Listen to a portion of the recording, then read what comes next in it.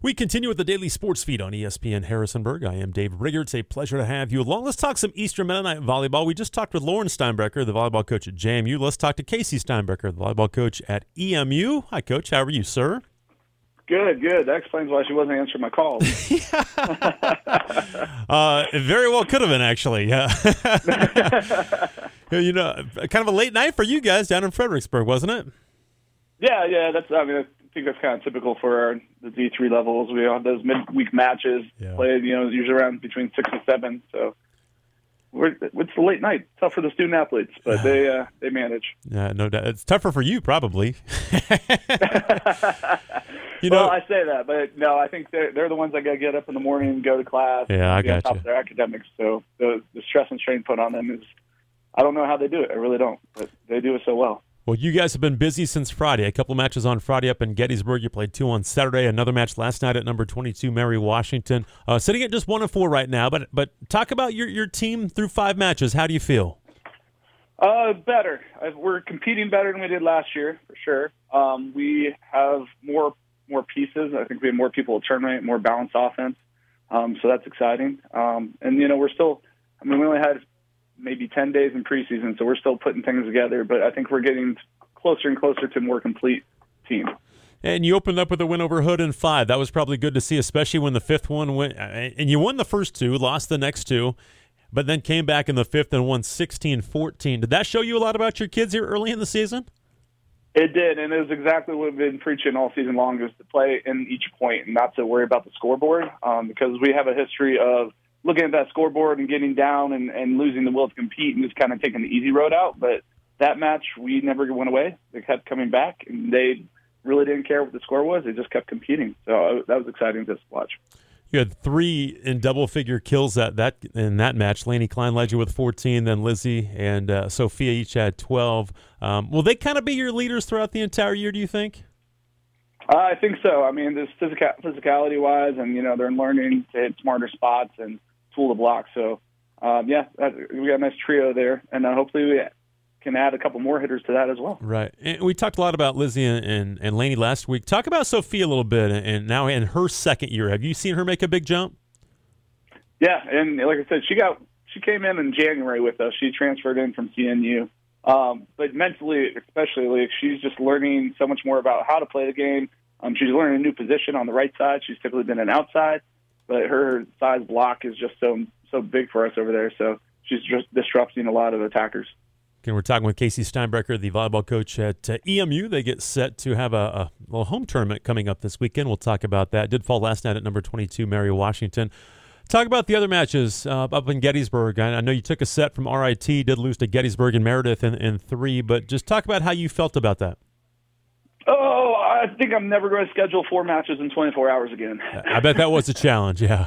That was a challenge, yeah. We do our schedules at the end of the season, usually in November, and you really don't know what kind of team you're having, and we just didn't have the depth in the number of players we needed to compete that number of matches. So I think there's this norm in Division III volleyball that you're supposed to play 4 matches in that opening weekend, but I don't think it's a necessity. So that's something I don't think we're going to try to do next year.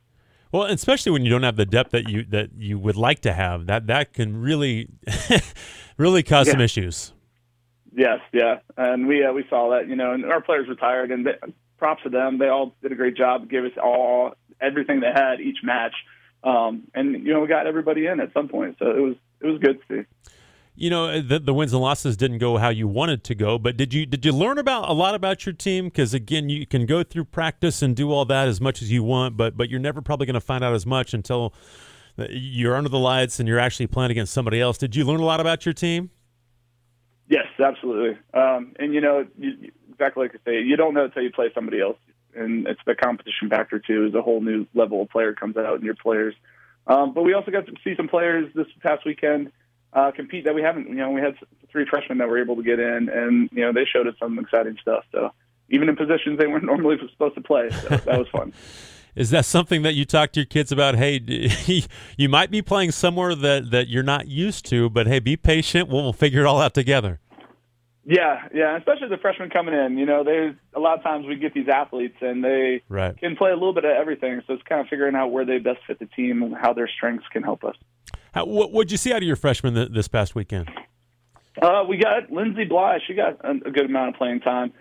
She came in typically as a middle, but I know she's played a little bit of pin in her career, so we put her on the right side.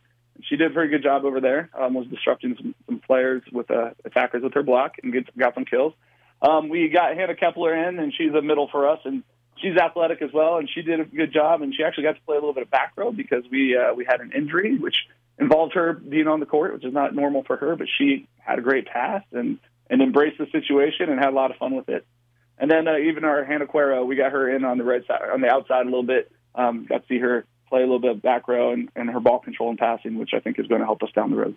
We're talking to EMU volleyball coach Casey Steinbrecher. They did fall last night to number 22 Mary Washington in 3. They sit at 1-4. They'll be at home this weekend for the first time this year. And talk about your two setters, Megan Miller, Carla Hostetter. Talk about how you felt like they've played through 5 matches.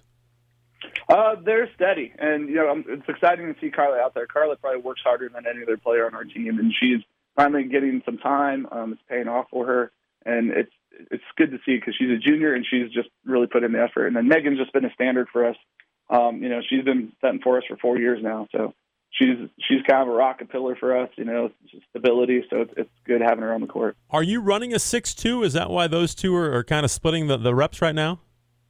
Yeah, we're trying to get more attackers. In the 6-2 offense, you have 3 front row attackers in all 6 rotations. But if you have run a 5-1, then there's 3 rotations where you only have 2 attackers. So we think we're going to be stronger having 3 attackers in all 6 rotations. Have you done? It probably just depends year to year, but does that just fit this team better than maybe years past? Yeah, it depends. You have to have the attackers first of all, right? So. And that's kind of the big key. And then, it depends on your setters as well. If you have 2 setters that can run on offense, then let's go with them. And, we have 2 backup setters who also can, are in the running for that. One is Kate Custis, who last year set for us a significant bit towards the end of the season. And then Kenzie Taylor, who's always competing for that spot as well. So that is one area where we've got a lot of depth. Yeah, it is, and it's actually a tough decision some days. So I appreciate that. I appreciate them fighting for that. Absolutely, no question. We're down to Casey Steinbrecher. He's a volleyball coach at I about said James Madison. That was your wife at EMU. They get set for some home matches coming up this weekend. How nice will it be at home this weekend? Looking forward to it. I think the girls are really looking forward to. Problem is we got to treat it just like any other match and not make it a big blown out event, but. It'll be good to be at home. Excited to see what kind of crowd we bring in. I know we're going to compete, so they're going to bring it. It's going to be fun to watch. And you just played Dickinson Saturday, right?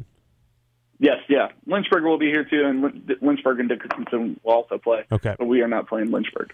Talk about Dickinson. What do you know about them so far? I think that we match up pretty well as far as level and competitiveness. So I'm excited to see it. It should be a good match. They play tonight, so I'm going to watch them play in that match as well. But we'll see. But I think we got a good shot. And then hard to believe you get into ODAC play next week, right? Yeah, it's flying, coming along. So, yep. Start off with some tough. No doubt about that.